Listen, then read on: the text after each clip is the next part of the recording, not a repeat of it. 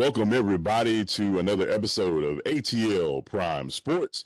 I'm Larry Gardner, joined tonight by the man, the myth, the legend himself in Memphis, Tennessee.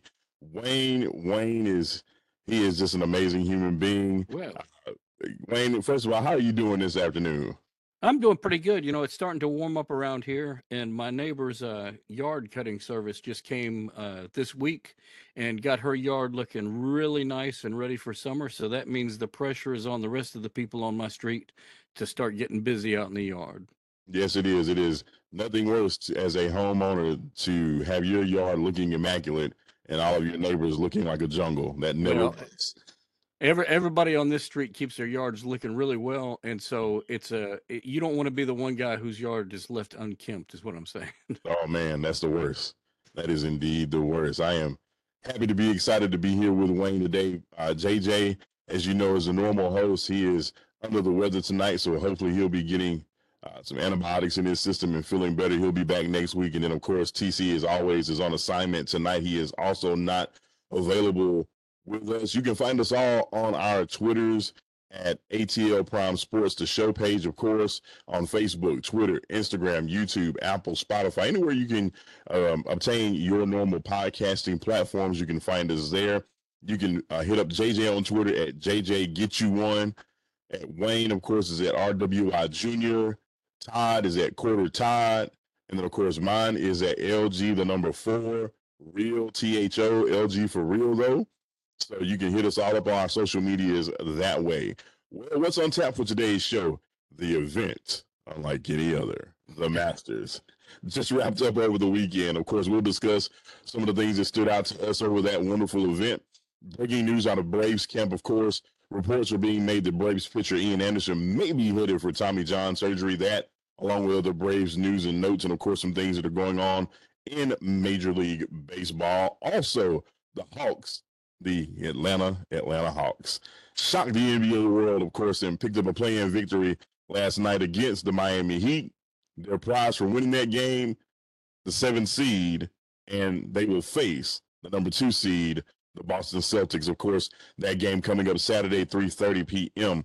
Also, we'll be discussing the Falcons continue to improve on the defensive side of the ball. What other tricks might be up the sleeve of one Terry Fontenot before the NFL draft in 2 weeks? And we'll start with the Masters. Wayne, I'm pretty sure you were able to see some of the things that we saw at Augusta National over the four-day event, with the winner being Mr. Rahm at a 12. He finished at 12 under par.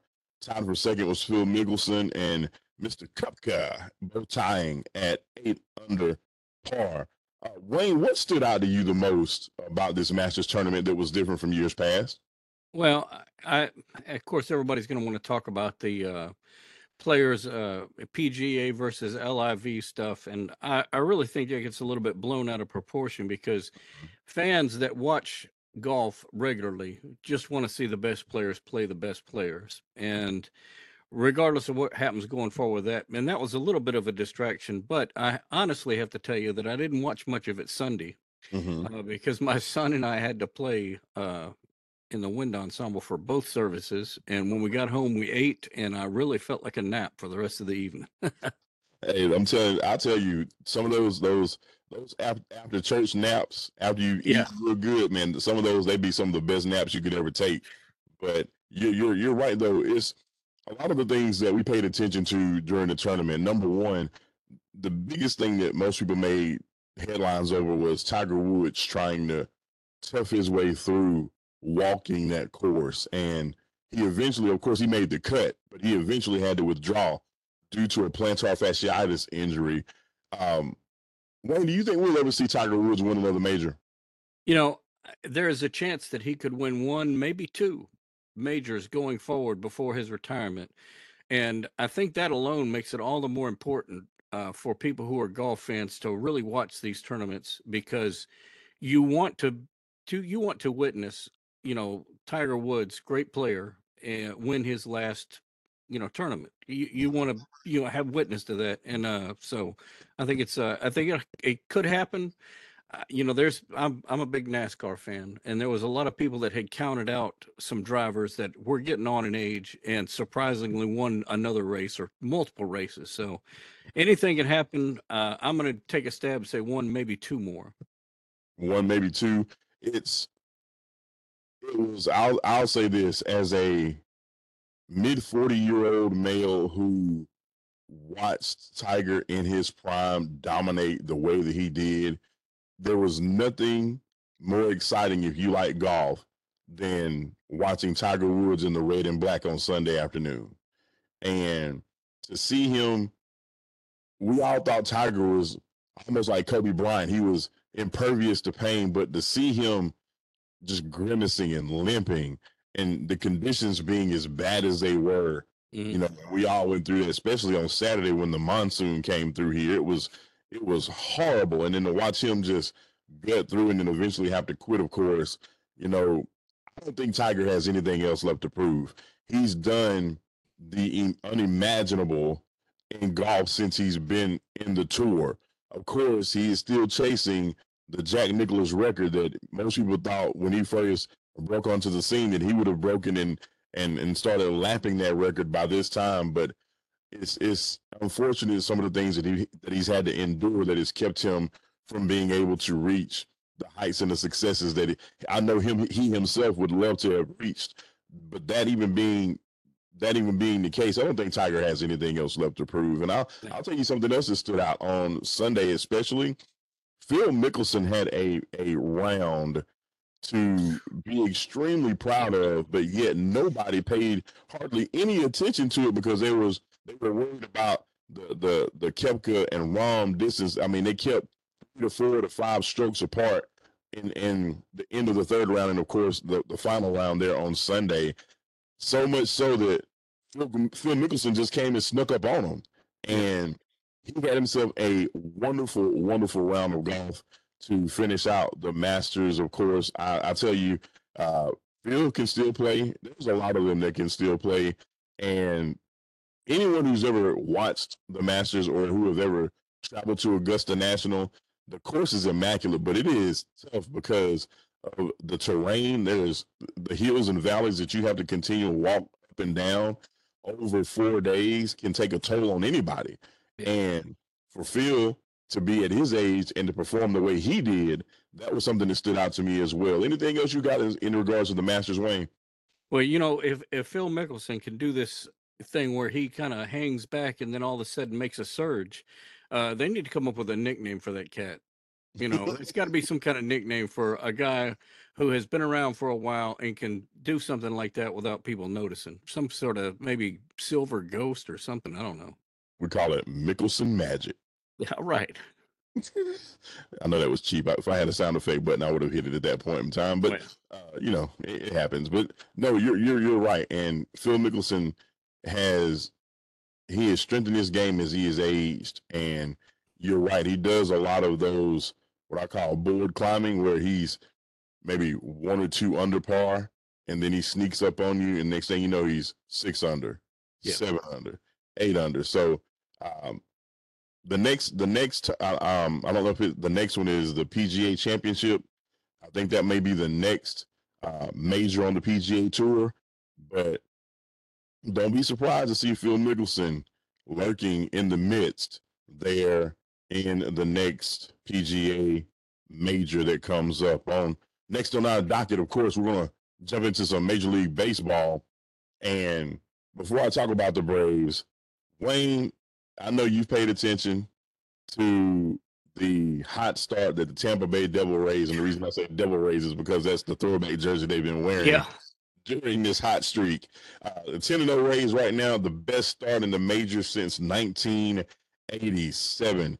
Wayne, what in the world can you attribute their hot start to? It was just playing solid, not really making errors, and maybe it's the manager managing the team in a way that gives them a chance to succeed like this. But it is definitely a surprise to me. I didn't you pick them earlier this season to be something to look at? And see, all of us had picked New York. We thought they were going to be the strong team. And then, not that New York's bad right now, but I think Tampa Bay is now 11-0. So, See, yeah, and the reason Tampa, I tell people I followed the Rays for a long time, and they are always what I call sneaky good, you yeah, know. And like I said, they're 10-0 now, 11-0 start, best since the 1987 Milwaukee Brewers. Um, the Brewers and the 1982 Atlanta Braves share the record for the longest winning streaks to start an MLB season at 13 games, and the Rays are right there at it. right. You know, but the key that I've noticed, Wayne, is the Rays have outscored their opponents by a margin of 76-18 during this stretch. Yeah, And I know it sounds simple, but it's easy to win when you outscore their opponent. yeah, and that was one of the things that we had talked about. Maybe it was last year, or maybe it was the time before that. Is how the scoring was down, and that it had turned into a pitcher's game. And I think that maybe it's the new rules that's helping them out. I don't know. It's a lot. I mean, you got to understand. Wander Franco, he and Brandon Lowe were both due for breakout and bounce back campaigns. You know, Shane McClanahan, Drew Rasmussen, Jeffrey Springs. From the pitching standpoint, they were good from their work last year. But when the Rays took Zach Eflin and upgraded his changeup and curve, man, the performance has just been amazing. Not only that, I mean, think about it. It's Tampa, and that's not necessarily a big market, but it has been a winning market for many, many teams Yeah. throughout the years. Whether it's been the Bucks winning Super Bowls with Tom Brady, consistent playoff appearances, whether it's the Rays with division titles, not necessarily have been made to a World Series yet, but I think that's on the docket if they continue to play the Well, way that they have been playing. if if the teams that go down there win like that and continue to win like that, what are the chances that some NBA team is going to decide to skip town and move down to Tampa? I mean, I know it's close to Miami, but if they're winning, why not? Well, you got Orlando about an hour. Yeah, Well, I'd say probably about an hour and a half, maybe 2 hours away up Interstate 4. yeah. Miami's for about 2-3 hours away back to the south. Who knows? Having a third team in Florida couldn't hurt. Well, And well, but that's an awesome point. Heck, if California can have 12 teams, why can't Florida have 3? yeah. But, Well, but you're right. It another thing about Tampa is that the division that they're in are full of the big name, heavy Oh, hitting teams like Boston, New York, and if you want to consider Toronto, and I know Toronto fans are now getting upset at me because I'm just saying there, but being a Texas Ranger fan, I can't be too fond of Toronto. look, Toronto's lineup hitter wise is loaded, and Yeah. the majority of their lineup is all second or third even generation stars. Where Vlad Guerrero Jr., Biggio, Bichette. I mean, they have the lineup that can compete, but Todd said earlier in his outlook for the season that he expected Tampa, Boston, New York, and of course Toronto to all compete there in that brutal AL East division. But I tell you, a lot of people don't turn your eyes sideways at the Baltimore Orioles. Yeah, well, Baltimore took two out of three from Texas, so I'm not gonna poo poo on Baltimore right now. No, no, not at all. Not at all. That AL East is a brutal division, and how does that transpire into some Braves talk? Well, the big news out of Atlanta thus far is the unfortunate circumstances surrounding Ian Anderson and the potential that many people are reporting that he is on the way to having Tommy John surgery, and we've seen him struggle not only last year, but the first start that he had this year with Gwinnett did not go as hot as most Braves fans were hoping, and to find out that he had strained a UCL to the point to where it's going to require Tommy John surgery. Unfortunate for Anderson, but I think it's going to help him in the long run because I think that he has a lot of potential still there, and I think he is more than capable, as we've seen Ian Anderson be a key arm for the Braves in many of their not only playoff runs, but even in the World Series run a couple of years ago. So you hate to see that happening to him. But I think long term, I think it'll be good for him to get back And as we talked offline, if Michael Soroka can come back after two Achilles heels tears, I'm pretty sure Ian Anderson can come back from a Tommy John surgery and perform to the best of his ability. Thoughts? Yeah, I'm I'm still kind of clueless a little bit about a lot of these surgeries, and I know this one has been mentioned time before. And how many people usually come back fully from that surgery? Well, there are many people. Tommy John surgery in baseball has almost become as normal or complacent. I don't want to say complacent, as normal or as commonplace as what ACL surgeries are for basketball and football. Okay. You stay out a year, most things are good, you come back. The thing that you have to build up is a velocity. But in Ian Anderson's case, the thing that made him as good as he was and can be is his changeup. Yeah. So it doesn't require a lot of velocity to throw an accurate changeup. It's just there has to be a difference in the velocity between fastball and change to throw the hitter off. And I believe that could be a possibility. But yes, your Tommy John surgery in baseball now is almost as commonplace as what your ACL surgeries are in basketball and football. Yeah. So, with that being the case, I wish Ian Anderson well. I think he's going to be able to do wonderful things. He's going to have the best surgeries and physicians to be able to take care of him, of course. But we want to see him get back because the Braves, with all the injuries that they are currently facing, need as many arms as they can possibly get. I'll even tell you to another level, it was on the brighter side, seeing Michael Soroka have two good starts back to back. He may even be able to get back to Atlanta sooner rather than later. It would not surprise me to see Soroka back to the big league club probably around Mother's Day, maybe even Memorial Day, if he keeps putting up the numbers that he's been putting up. Wayne, what's your thoughts? Yeah. All these guys seem to come back a lot quicker than they used to, and that may be attributed to uh, the medicine that they've got now, or the type of training and rehab they get. Oh, most definitely. Um, Soroka's situation is so different because we've never seen the likes of two Achilles tears on a baseball player before back to back. Yeah. To see him come and throw 4 innings in his first start, I think he threw 5 innings on his last start there in Gwinnett, and to be able to have maybe one run in each of those with, I think the first start he had 4 strikeouts, his last one 5 or 6 strikeouts. He's getting there.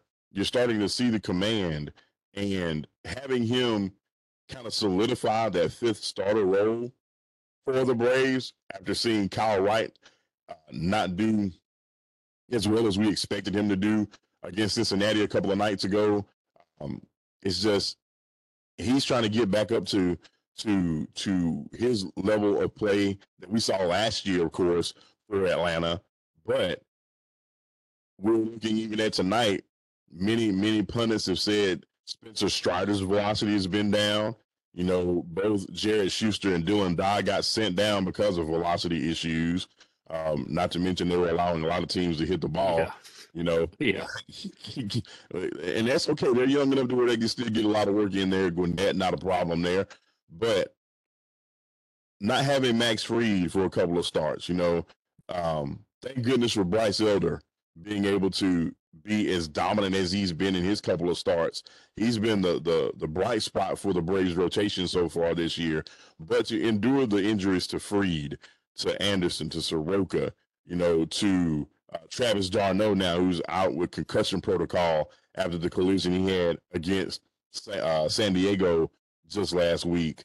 The majority of the important Braves are on a mass unit. So it will be good. I'm glad that they're treading water. They still lead the division by a game and a half over the Mets. And most of us all picked the Braves to win the division. Right. But the Braves aren't the only team in the division going through injury woes. The Mets are going through their injury woes. The Phillies are going through their injury woes as well. So the beauty about baseball is it's not a sprint, it's a marathon. And most of us who have been in the Atlanta area for any time over the last 5 years during this division title run know that Snicker knows what he's doing. Just trust Snit, trust Yeah. the process, and know that Alex Anthopoulos, if holes need to be plugged, he's going to do his due diligence to make sure that this team is competitive and in the running for another potential World Series title as well. Wayne, any other thoughts regarding Well, Major League we got Baseball? a little bit of a surprise call-in guest. This is Todd Corder that has decided to call in and join the show. Todd, what's going on, man? Hey, gentlemen, just caught bits and pieces talking about the Braves rotation. Glad to join you this evening. Sorry I'm a little late, but I had other duties.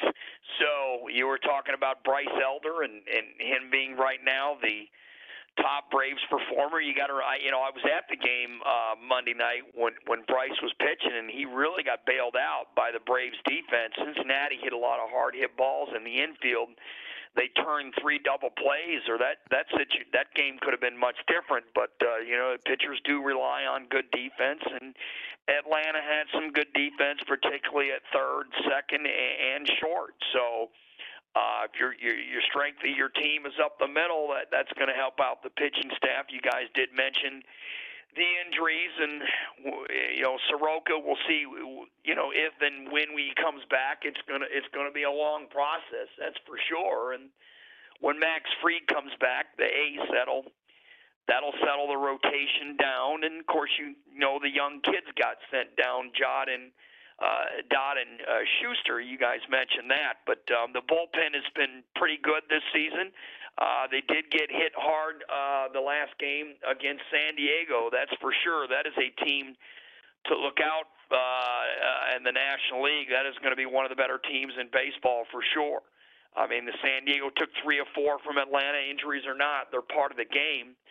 So, and it's a long season. It is definitely a marathon. It's not a sprint. So these things do happen, and you just have to take it one game at a time. And it is an extremely long season. It's way too early to be concerned about anybody's place in the standings. Speaking of place in the standings, if you don't mind me saying, Tampa Bay, they're 11-0. This is just a phenomenal story.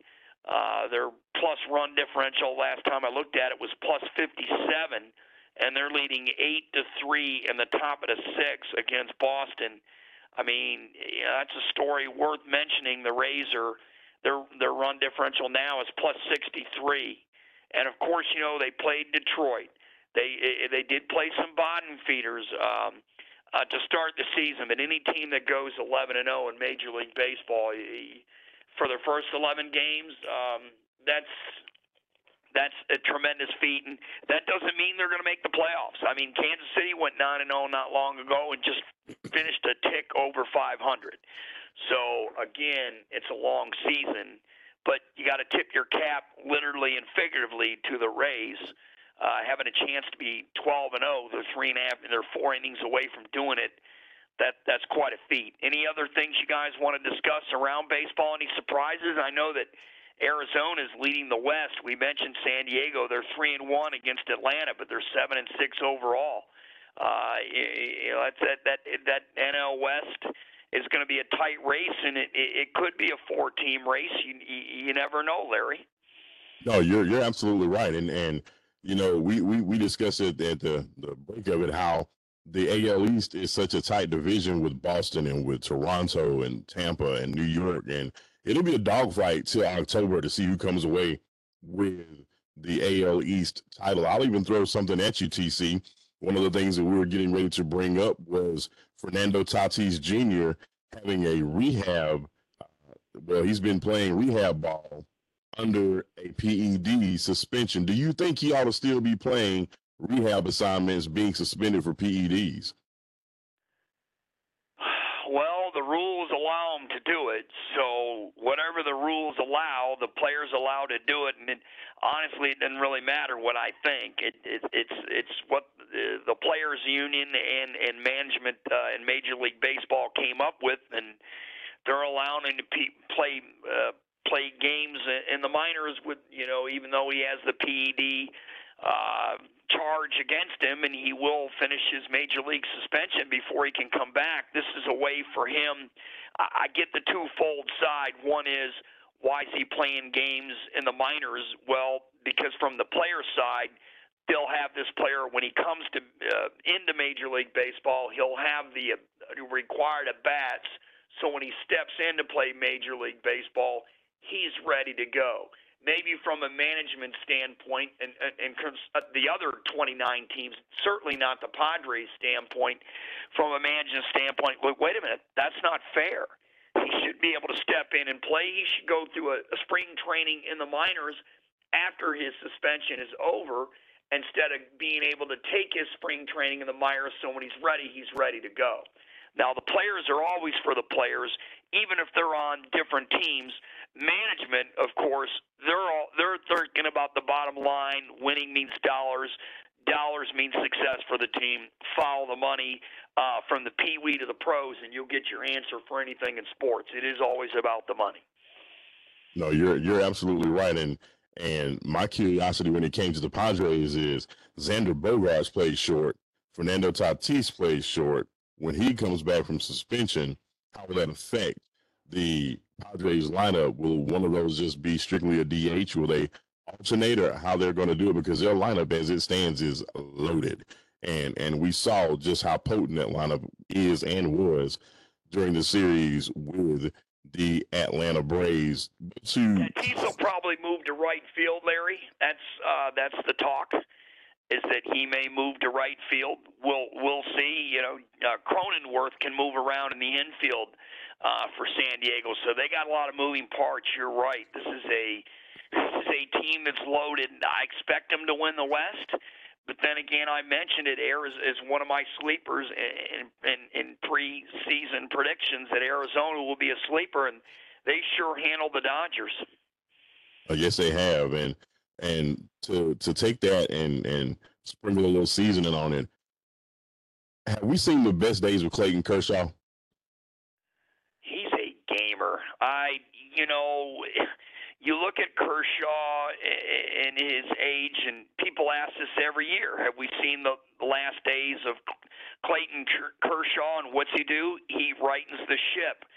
I mean, he's not at the age at this point where I say I've seen the last days of him. I mean, I say no. I mean, maybe he's not in his prime, but he's still better than most major league pitchers. I mean, you're looking at a guy who's 35, 6'4", 225, still a lefty. What's he, 1-1 with 3.75 ERA? I mean, that's pretty darn good. No, I expect Kershaw to right in the ship and still be pretty good. Maybe not prime good, but still better than most pitchers in baseball. No, absolutely.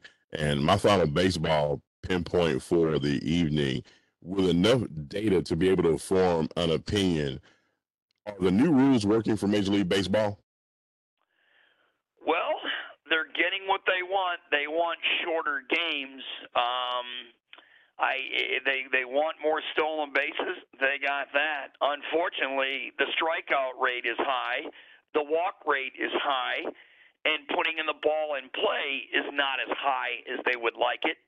So, these players are still at that launch angle. You see a lot of players in Major League Baseball that have no business taking a big, long swing with two strikes, and until they learn to shorten up like they did back in old school, and put the ball in play, you're still going to get it no matter the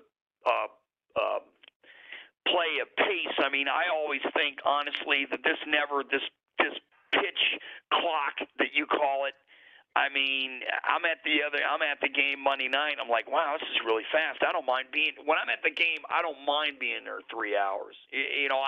That doesn't bother me. I'm pretty old school, but I tell you what, this pitch clock, Larry, this stuff never needed to happen to begin with, and here's why, if you don't mind me saying. The umpire's job is to get the hitter in the box and get the pitcher to pitch and tell him to play and get going. Don't let the hitters, the umpires let these hitters step out in and out for years without allowing them with allowing the game to become much longer. The umpire's job is to get the game going, put the batter in the box, and keep them in there instead of stepping out. And the umpires honestly didn't do their job doing that, and this is why we're at the position we're at. It is somewhat the pitcher's fault. The worst thing for the fielders is for a pitcher to sit there and take forever to throw a pitch because it is harder to stay attention and be ready. And then the other side, the batter is sitting there adjusting his gloves and whatnot or whatever he's doing in the batter's, outside that batter's box. The ump says, "No, let's go," and they failed to do that. So it's each one's fault, but I just don't think it needs to be done. If you wanted to change the where the ball's being put in play more, raise the mound slightly and move the fences back, but then again you'll have less seats, which is less money unless you decide to expand the stadium. And it is all about the money. I don't think these rules were about the pace. They were also about the money because they want gate and they want people to come to the games. Shorter game, more money at the gate. No, not only that, but most stadiums have extended their beer sales to bottom of the eighth inning. If you're a beer drinker, most stadiums usually wrap it up at the seventh inning stretch. And now because the games have been lasting shorter, the concession stands have been opening up beer sales throughout the end of the eighth inning. So if you're a beer drinker, you got to love that so you can get you a beer before you wrap up and call it a night. But TC, you're absolutely right there. They've got the faster games, which I think is a plus when it comes to games that happen on weeknights during school season, because a kid can take a game 2.5 hours, get home, get back into bed, usually 10:30, depending on where you're traveling from, and then not throw the scheduling of the parent out of whack. But the team is concerned about the monetary investment, of course. Is it going to make you money? They care about the money. Everybody cares about the money. Other than the happy beer drinkers, of course, everybody goes home happy, especially after a win. That's right. And Larry, if you don't mind me shifting gears, I did a podcast today myself. It was an ATL Prime Sports special. I was able to get in for about 20 minutes. I interviewed Stefan Rosner, who is one of the beat reporters for the New York Islanders for the hockey news. And, we're talking about that big game tonight that's going on now between the Islanders and the Canadiens and the playoff scenarios and whatnot. If anyone wants to go look at that, go to Twitter and listen to it. It was on live on Twitter Spaces today. You can go to my account at CORDER Todd, or you can go to ATL Prime Sports, and I'm sure you guys will retweet it out and put it on your accounts too. And we had 80-something listeners live, and now we've got 130 that have listened to it when I last looked. So that's something that will benefit us. And also, if you're, when you listen to this recording tomorrow, make sure to check out our prior podcasts on Apple, Spotify, YouTube, or go in and take a look at our Twitter Spaces podcast because we have several. Absolutely. And to piggyback off of that right now, the Islanders are leading the Canadiens in the second period with just under 4 minutes remaining by a score of 3-1.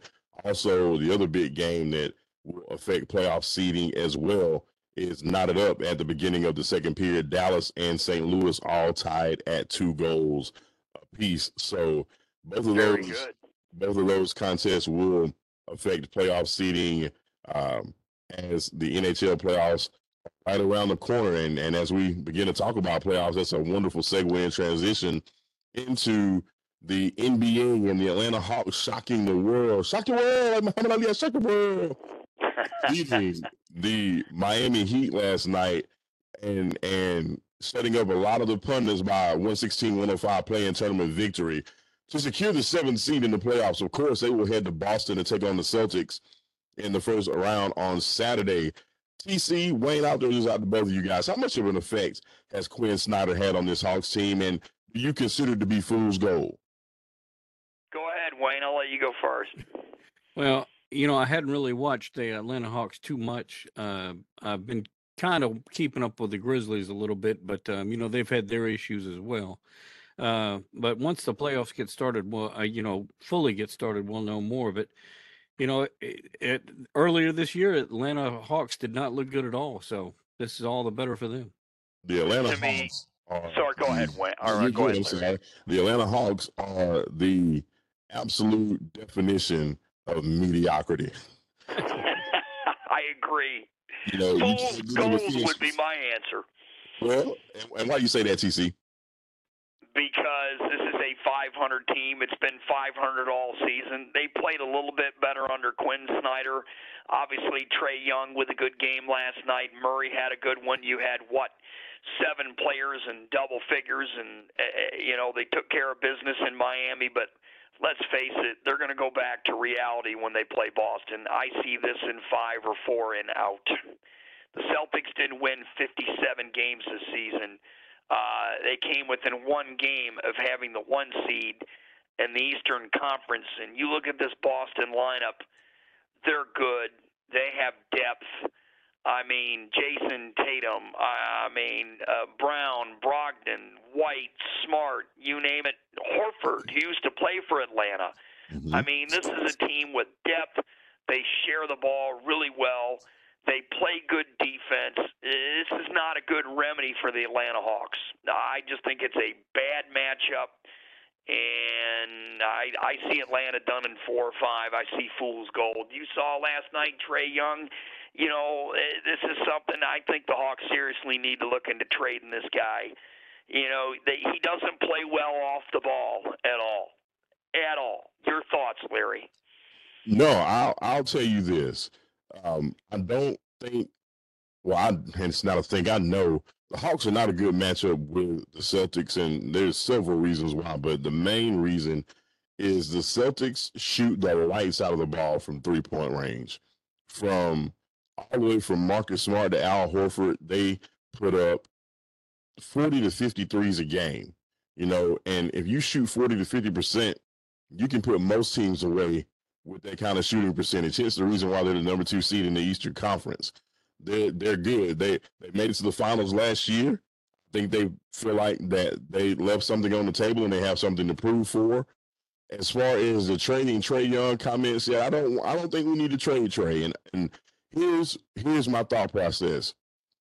From the time that Steph Curry stepped on the court in Davidson to the time that he made his first NBA Finals took 9 years. Trae Young is still a kid. Yeah. He still got a lot of maturing to do. He still got a lot of games to put upon his belt. Some days you could tell, especially toward the end of the Nate McMillan tenure there, you could tell that he was disengaged from the team and things of that nature. But to see him, and since Quinn has been there, especially a lot last night, how Quinn Snyder kept him engaged, and almost at the end of all timeouts or at the end of quarter breaks, you would see him directly go over to Trae and start giving him things that he's paying attention to see the spacing, to see the things that they're doing that they were not doing during the season under Nate McMillan. As a Hawks fan, I love to see it. What I would love to also see, though, is I would love to see John Collins and DeAndre Hunter play like the players that they're capable of. Because if they don't get going, I'm right with you, TC. Boston, I say 5 games, 6 games. But hey, if they're a 500 team, looks like they're gonna go 7 games, and Boston will win in game 7, or the Hawks could win in game 7 since they're a 500 team. But I think Trae Young has some more basketball to get up under his belt, and I think as he matures and adds more time under his belt, we will get to see the better of Trae Young, and Atlanta needs him. And I think with Quinn Snyder there, he's used to having a dual small backcourt under Mike Conley and Donovan Mitchell. I think he'll be able to do things with Trae Young and with DeJounte Murray that we have not been able to see yet. Also, going into one of the other games that we saw last night, the Lakers came away with a 108-102 victory against the Timberwolves. That secured the 7th seed for them. They will face Wayne's Memphis Grizzlies. Wayne. Yeah, well, John Morant's out with a hand injury, so we'll see what happens there. Hopefully, that won't last. And I look forward to a Memphis and Boston finals. I tell you what, that's possible. I can't rule that out. You know, Milwaukee's going to have something to say about it. Denver will have something to say about it. Sacramento will have something to say about it. Philadelphia will have something to say about it. And I tell you, a sleeper team is Cleveland. You know, they're getting better you know, as the season goes along. That's a mark of good coaching. This team's improved. And going back to the Hawks, gentlemen, it's a whole different thing playing Miami than it is Boston. And the reason I think the Hawks need to trade Trae Young, he doesn't play with off the ball at all. I mean, if he doesn't have the basketball, it's a deterrent for them. I mean, the opponent's got to love it. Watch the film. He doesn't play off the ball well, and you know they should have took Luka years ago from Dallas. He's a Luka fan, huh, TC? Luka's game is way better than Trae's game all around, no question. No question about it. So we had to put that poll up on the ATL Prime Sports Twitter page. We had to put a poll up, Wayne, Luka or Trae, to see what the fans say about that. But that's a great idea. Just to see where, and not only that, Trae Young has taken the Hawks farther than what Luka's been able to do multiple times. And even with play-in tournament success, Luka, with Kyrie Irving or Kristaps Porzingis, has not been able to take Dallas to the promised land.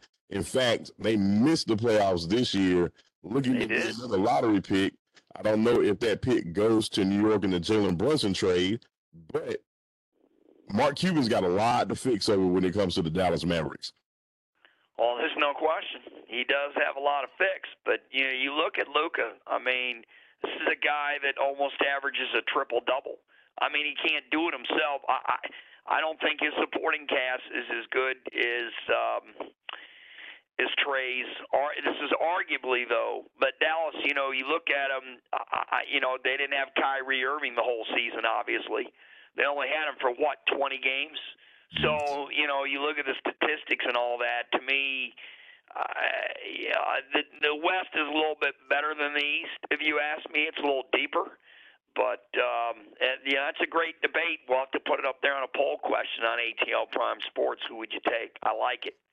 Absolutely. Wayne, any final thoughts before we get into, I know you already said you got Memphis and Boston in the finals. Right. What thoughts you got before we get TC's finals, and I'll wrap it up with my finals picks as well? No, that's what I'm sticking with that. As the story is sticking to it, TC, who you got in the finals and who comes away with it all?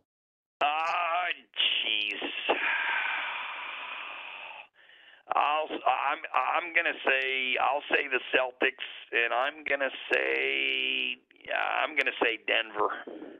He goes with the Nuggets. Yep, it's been a long time. Home court means something, even though you would think it means something in the East. I'll say it's Boston and Denver. Usually the NBA goes 1-1. Usually it's Milwaukee and Denver, but I'll throw Boston there. Other than that, it's not like the NHL where the 8th seed can come out and win the conference. I mean, we were talking the Islanders earlier. You know, that could be their first-round opponent. Boston, the Bruins, who set an NHL team record not only for wins but points in a regular season. But they could go goodbye in round one. It's a lot more wide open in the NHL than it is in the NBA. It's not even close. Agreed. My pick, I'm going Phoenix and Milwaukee, a rematch of the finals a couple of years ago. And I think Phoenix is going to win, and I think it'll give Kevin Durant his next set of rings. He and Devin Booker have been playing lights out together. With Chris Paul just being able to just manage the ship, you don't need a lot from him now. I just think Kevin Durant has something to prove after the debacle that was the Brooklyn Nets. I think it will be Phoenix and Milwaukee to hit the finals, with Phoenix coming away to cut down the Nets and walk away with the Larry O'Brien trophy this season. Next up, we're going to chit-chat a little bit about the NFL, and TC and I have had some Twitter conversations here about my Atlanta Falcons and some of the things that they have done. And just TC, let Terry Fontenot cook, sir. Let him continue to cook and do what he does best. continue to pull off another solid assassin deal in trading for former Lions first-round pick Jeff Okudah. Of course, Okudah will be a second stringer on the Falcons secondary. TC, I'll let you tee this one up, man. What does this mean concerning the 8th overall pick for the Falcons in the NFL draft in a couple of weeks? Oh my gosh, this is probably me and you. This is probably our favorite subject. I mean, the Lions with Jeff Okudah, they had to let him go. They got a 5th-round pick. The Lions have drafted extremely well. This is why they're in the situation they're in. I can see them getting a solid player in the 5th round. They did get one in Ahmad St. Brown, who's one of the better wide receivers in the NFL. Okudah just didn't work in Detroit. Will he work in Atlanta? I don't look at the film. He's not even going to start for the Falcons. Is he going to play a lot? I'm not so sure. Why do you give up a draft pick to a guy that's not going to play? And why does the local media think, well, now that you've drafted him, you're automatically going to go offense? To me, you still have to go that D line if it's there. Now, if you're hell-bent on taking an offensive guy because as management, you think you've done enough spending $65 million on the defense, and I still don't think the defense is good enough. It's much improved, but it's not good enough. If you're hell-bent on getting a player in the first round, I think pound for pound, you take the Robinson kid and the running back from Texas. To me, pound for pound is the best player in the draft. Now, all your analytics and all your geeks out there, you can't take a running back 8th in a draft. That's way too high for terms of value. The Dallas Cowboys took Ezekiel Elliott in the 1st round not long ago. How'd that go?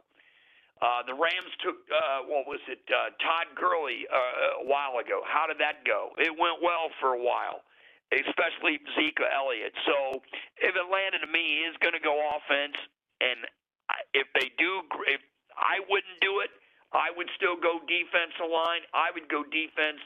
I would get Kaylee Ringo, and Nolan Smith. I don't know if he'll be there at 8. We don't know if Jalen Carter will be there at 8. We don't have a clue. Nobody knows, and if they're telling you they know, they're only guessing. So, but if you're going offense, Robinson's the answer to me. I know a lot of people like the wide receiver from TCU, but I haven't heard much talk about that. So who knows what they're going to do? Could the Lions go Jalen Carter at 6? I don't know. The Falcons could actually trade down and then get Jalen Carter and get an extra pick. I always think it's best to trade down if you're in the top 10 to get an extra pick. I got to hear your analysis. Well, before we jump into it, Wayne, what are your thoughts? What do you think this means for the 8th overall pick for the Falcons? I am less concerned with who they draft or who they pick, and I'm more wondering if there's a player on Atlanta's defense which is going to step up and be a leader on that defense. And I don't just mean a leader, like I'm the best guy on defense, but somebody that, would be like I don't know if you remember this player, y'all probably do, Mike Singletary. Used to be the leader of that defense. And I think if Atlanta could have somebody like that who could motivate and have as good of eyes on what the offense is doing and able to call out adjustments, I think that'd be a bigger deal than who you get. Oh, listen, if you could give me a Mike Singletary type linebacker that could be surrounded by a Richard Dent, a Steve Mongo McMichael, a Refrigerator Perry, a Dave Pearson type, and just let them do what they do best. Listen, you wouldn't hear nothing from. I would be the biggest, just the biggest fan known to man, even more so than what I already am. But to TC's point, my top 3 players in this draft, and in no particular order to me, are Jalen Carter, Bijan Robinson, and Will Anderson. I think they are the top 3 players, period, in this draft. Now, whether Atlanta is going to be able to get one of those, who knows? But to me, now that they've addressed a lot on the defensive side of the ball, what I do know is cornerback and defensive line, or you can even use edge rushers, are the plethora picks in this year's draft. I love the idea of trading down. If I could get to about 12, 13 and pick up a couple of picks this year, if not one, and a couple of next year, there's enough to where you could get an edge rusher plus an offensive player and still stockpile picks and have enough to where you can pick up somebody in the second round, maybe an Ojolari, maybe, heck, there's so many different ones you can name, but they are loaded in the draft with edge people. Let's look at what they did last year. Ebiketie was a second round pick, and he wasn't just, head on fire, blazing Nick, Joey Bosa, coming off giving you multiple sacks, but he was a very productive player as a rookie. I think year 2 is going to be good for him. Who's to say that, I even talked about it on Twitter. Why not take a Bijan Robinson or, get the best edge rusher if Jalen Carter's available, take him, and then turn around and get a Jahmyr Gibbs from Alabama in the second round. You have so many different opportunities to be able to better this team. And even with spending $65 million on the defensive side of the football, I do not think Atlanta is done improving that side of the ball yet. But we also know Arthur Smith loves big, bruising running backs. If you want to pull your library catalog out, please see Derrick Henry and his tutelage in Tennessee. You could get that same type of power with Bijan, but you get more versatility because you can move him into the slot. You can let him play single back. He can, if you had to do with him and Algier in a split backfield, that'd be lethal. There's so many different things that you could do utilizing him in an Arthur Smith offense. So as far as that comes, that would be amazing. And something else that I saw via Sports Illustrated, that growing speculations that DeAndre Hopkins might be Terry Fontenot's next target on draft night. Any chance that deal happens, TC? Oh, anything can happen on draft night. That would be pure speculation for me to say yes, no, and different. Somebody's going to do something out of left field that none of us know, and when they do it, we're all going to go, oh, yeah, we figured that out. No, you did not. Nobody knows what's going to happen in this draft, not Mel Kiper, not any of them, because it can change on a dime. And guess what? Tampa Bay's trying to trade linebacker Devin White. Now, that has my attention. I know Devin White wasn't the player he was in the Super Bowl a couple of years ago, but he's fed up and he's frustrated with the direction of the team now that Tom Brady's not there anymore and he retired. He's unhappy with his current situation. But when this guy is happy and when he's on, that's a football player is what Devin White is, and somebody's going to get one. A great football player at that, and that was exactly what our next point was about Devin White formally requesting a trade. If he does leave Tampa, what does that mean? Wayne, I'll let you tee this one up. What does it mean for not only Tampa Bay, but the rest of the NFC South? I'm not sure I've even gone there to think that far ahead. Farthest ahead I'm thinking is what are the chances that Tyree Wilson ends up with the Falcons? Well, I'll tell you what. Here's the 3 scenarios that I've played in my head over and over again when it comes to draft. Okay, if 4 quarterbacks are taken within the first 6 picks, then everything is on the table for Atlanta. Wow, that would stun me. Would that stun you? Would that stun you? Two. I think Bryce Young will come off. I think Anthony Richardson will come off. I think Will Levis will come off, and I do think C.J. Stroud is going to come off. I think those 4 are going to come off, and there could be a potential 5th, but I do believe those 4 come off. I do believe, Carolina needs a quarterback, Houston needs a quarterback,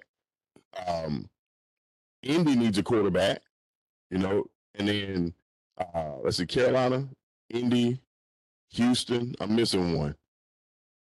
Well, that needs a quarterback. What we said: Carolina, Houston, Indy.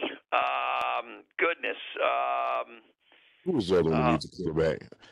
It'll come to me in a moment. But if you see those 4 come off, because if that's the case, then everything is on the table for Atlanta. If 3 of them come off, then here's where you've got issues, because Tyree Wilson is going to come off the board. Christian Gonzalez is going to come off the board.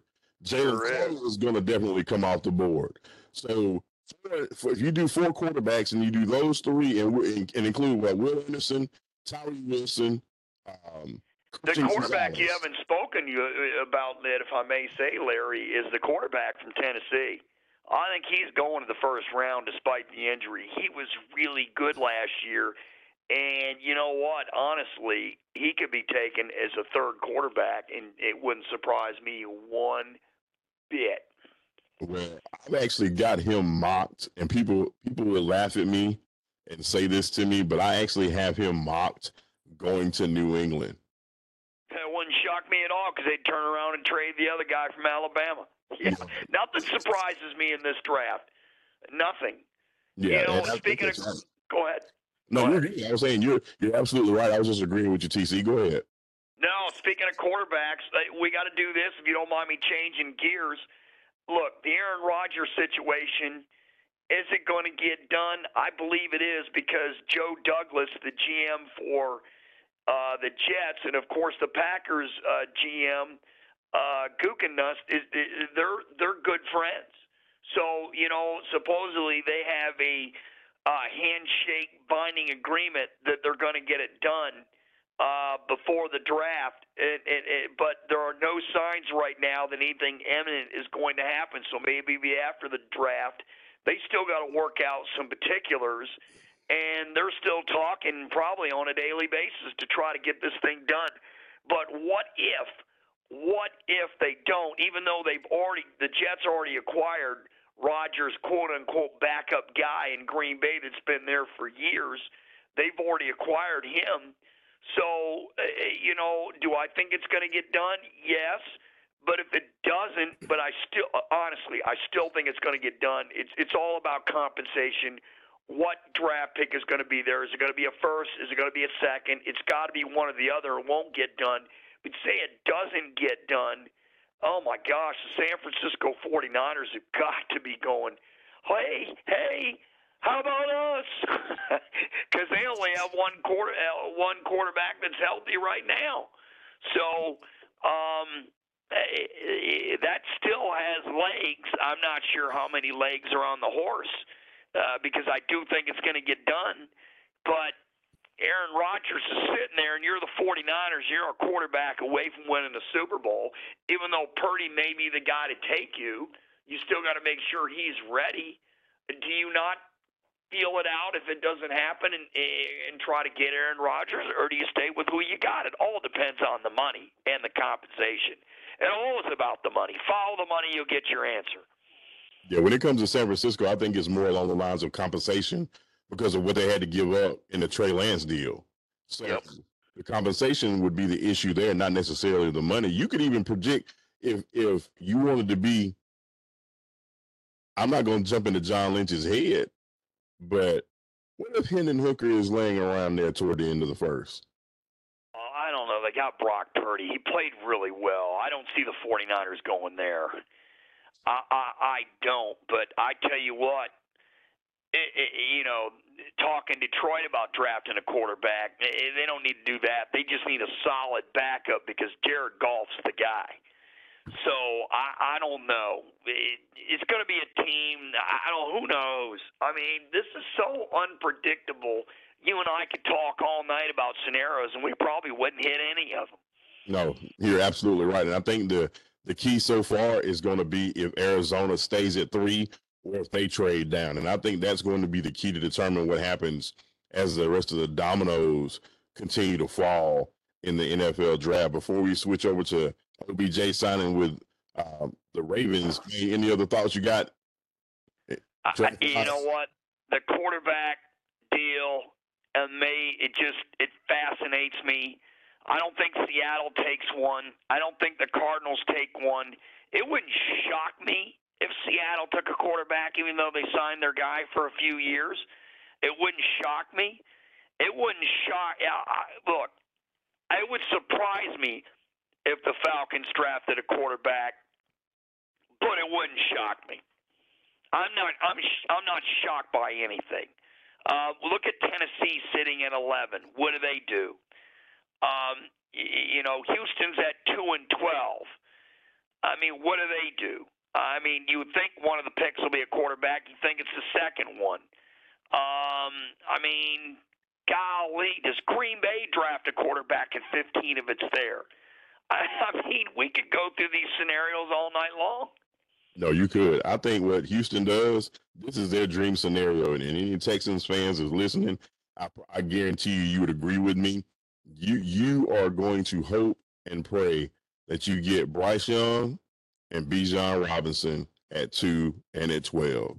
And if you do that, you have just revitalized your entire fan base because your Texas-born, Texas-bred running back is coming home.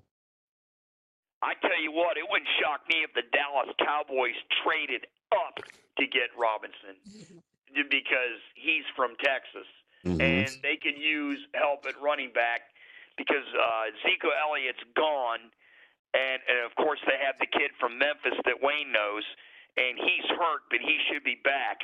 But I could see Robinson fall due to all the analytics and the geeks out there. I could see Robinson fall to 27 where Dallas is. I could see it. Jerry Jones would lose his ever-loving mind. He would. He'd be on the phone, 5 phones. Get Robinson in here, but I can see Dallas moving up because they love him. Man, a lot of scenarios to play out. We've got 2 weeks remaining before the NFL draft round 1. Thursday night, a couple of weeks from tomorrow night. I'll probably be tuned into it. Any other thoughts before we transition into Lamar Jackson's newest toy, Odell Beckham Jr.? Bring Toys R Us in. He's definitely staying in Baltimore now. They didn't pay this kind of money. They didn't overpay OBJ they're keeping him for sure now, Lamar. That would be my point. It's a slam dunk that they're going to keep him for at least 1 year. They may not get a long-term deal done, but for 1 year he's going to be there. Why do you pay, better yet, why do you pay that kind of money for OBJ? You really overpaid for him. That's my opinion. He hasn't been able to stay healthy. Trying to keep that $35 to $40 million a year man that you've got that really happy. That's why you do it. I guess, but it's not going to get you a Super Bowl. I'm not even sure it gets you in the. It might get you in the playoffs in that division. I mean, Cincinnati's the king right now. I see only the Bengals getting better with Joe Burrow. I only see Pittsburgh getting better with their kid Pickett from the University of Pitt. Do I see the Browns getting better with Deshaun Watson? I don't know. There's always drama in Cleveland. And Deshaun still has drama. So I'll wait on that. Yeah, I have to agree with you. Even with his signing, I still think they are the third best team in that division, if not the fourth. It all depends upon how Deshaun Watson blends in his second year there in Cleveland, because we know the one constant that is going to be success there as a Browns fan, and I'm not one, is Nick Chubb. And he is the cure that ails all for the Brown faithful. Can Deshaun elevate that team and take them to the playoffs? Only time will tell. One final thought as we get ready to wrap up the show. YouTube TV unveils Sunday ticket and NFL Red Zone pricing details. TC's one thought about everything is always follow the money. Well, is it worth $400 for you to be able to watch NFL football on YouTube TV? Gentlemen, your thoughts. We'll start with Wayne. What do you think, sir? No, I don't like it at all. The streaming services should just stick to movies, old TV shows, maybe some specials here and there, but the sports thing just ain't working for me. Well, it's working for them. Follow the money. They're going to get people to pay that kind of money for the NFL ticket, even though you're going to see the economy tank in the fourth quarter this year because a lot of businesses are going to lay people off. Oh, wait a minute. This is not Fox Business or whatever. Oh yeah, back to football. Yeah, it's good for them. They're going to charge $349. That's the early bird special, I believe. People are going to pay it. I won't pay it, but there are people out there that'll pay it. But you know, a lot of folks just are fantasy football fans, and they'll get the red zone instead. So you're going to see that scenario happen too.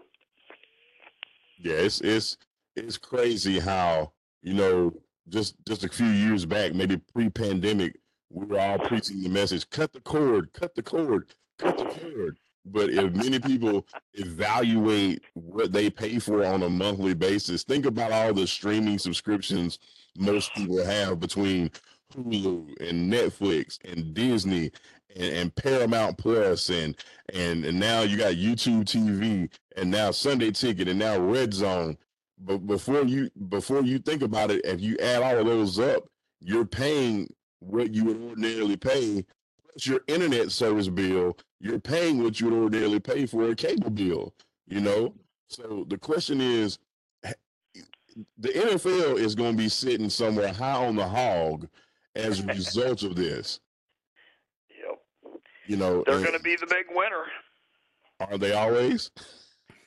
Always. The NFL is the biggest, best moneymaker in sports.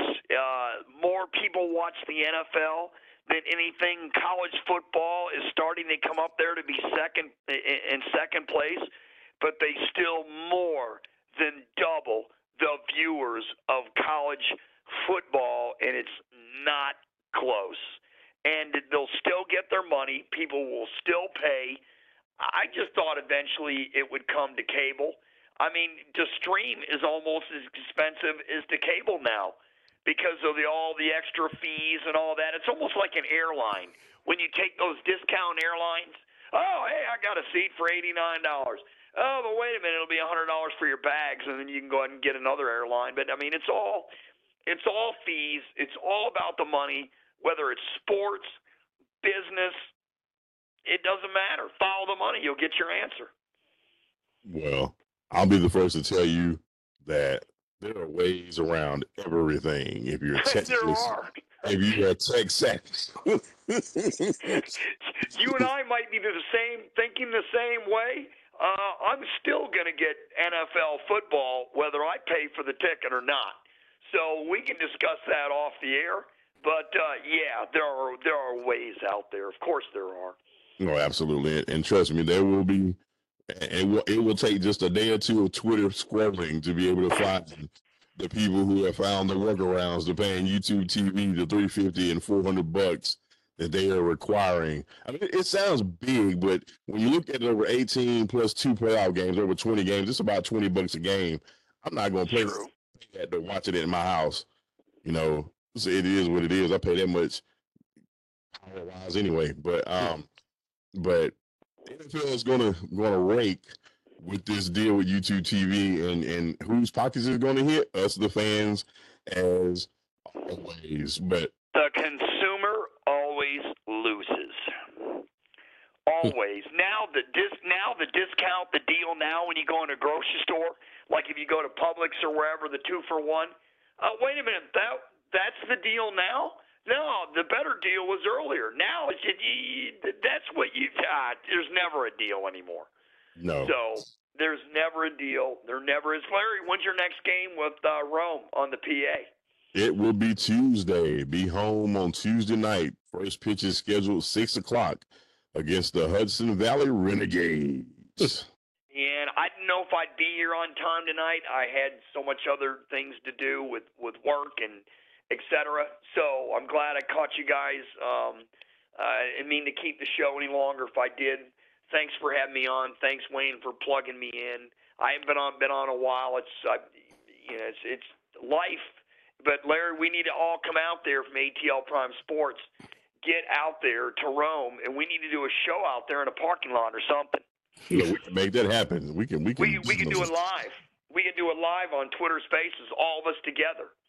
That'd be awesome. It'd be awesome to have that to happen, and we'll see what we can do to make that happen here in the next not too distant future. And May has, I think, almost every other day is a home game in Rome. In May, there's a lot of home stands going on, so we will have plenty of opportunities to be able to do that. That is for sure. Any final thoughts for first of all for UTC for the show?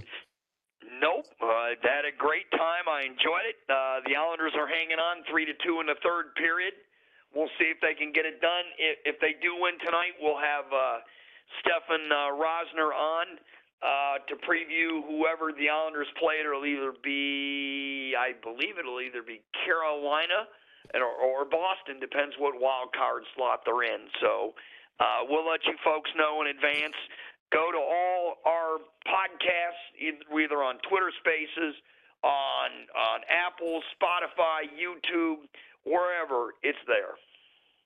Sounds good. Thank you, TC. Wayne, any final thoughts from you, my friend? Well, the only final thought I've got is this weekend, Saturday, the 15th at 4:30 Eastern, the Philadelphia Stars are playing the Memphis Showboats in the first USFL game of the season in Memphis, Tennessee at Simmons Bank Liberty Bowl Stadium. So that'll be where my attention is on Saturday. Wayne, that the USFL, that they're back in Memphis. They used to be in the USFL back in the day. You know what that is? I'm glad you mentioned that. It's something for the city of Memphis. They've been dying for the USFL to come back, and now they've got it. Right. Got a new mascot to go along with it, Skipper. Oh, yeah, Skipper. Skipper. Where's Gilligan? Well, that's another show for another day. All right. Gilligan's Island. There you go, Gilligan's Island. And my final thoughts center around the MVP in basketball. And there's so much that could be said for the MVP race. To me this year, the one person who's not been mentioned a lot, who I think is probably been the MVP for the last 4, if not 5 years, is still Giannis Antetokounmpo. He does so much for Milwaukee. And when you look at the talent around him, compared to the talent around Joel Embiid, compared to the talent around Nikola Jokic, Giannis continues to deliver night in and night out. And he's a warrior. He will not win the MVP award this year for basketball. It will probably go to Joel Embiid. But for me, in my personal opinion, I think Giannis continues to be the most valuable. If you look at the definition of value, he is the most valuable player in the NBA. Most Milwaukee fans would agree. And if you pay attention to basketball long enough, you would agree as well. For Wayne in Memphis, for my man TC somewhere in Cherokee/Cobb County, Woodstock area, I'm Larry Gardner here in the Daysville. Thank you so much for joining our show. JJ, continue to get better, man. We'll see you next week. Guys, have a great night. And hey, as he always say to end the show, get you one.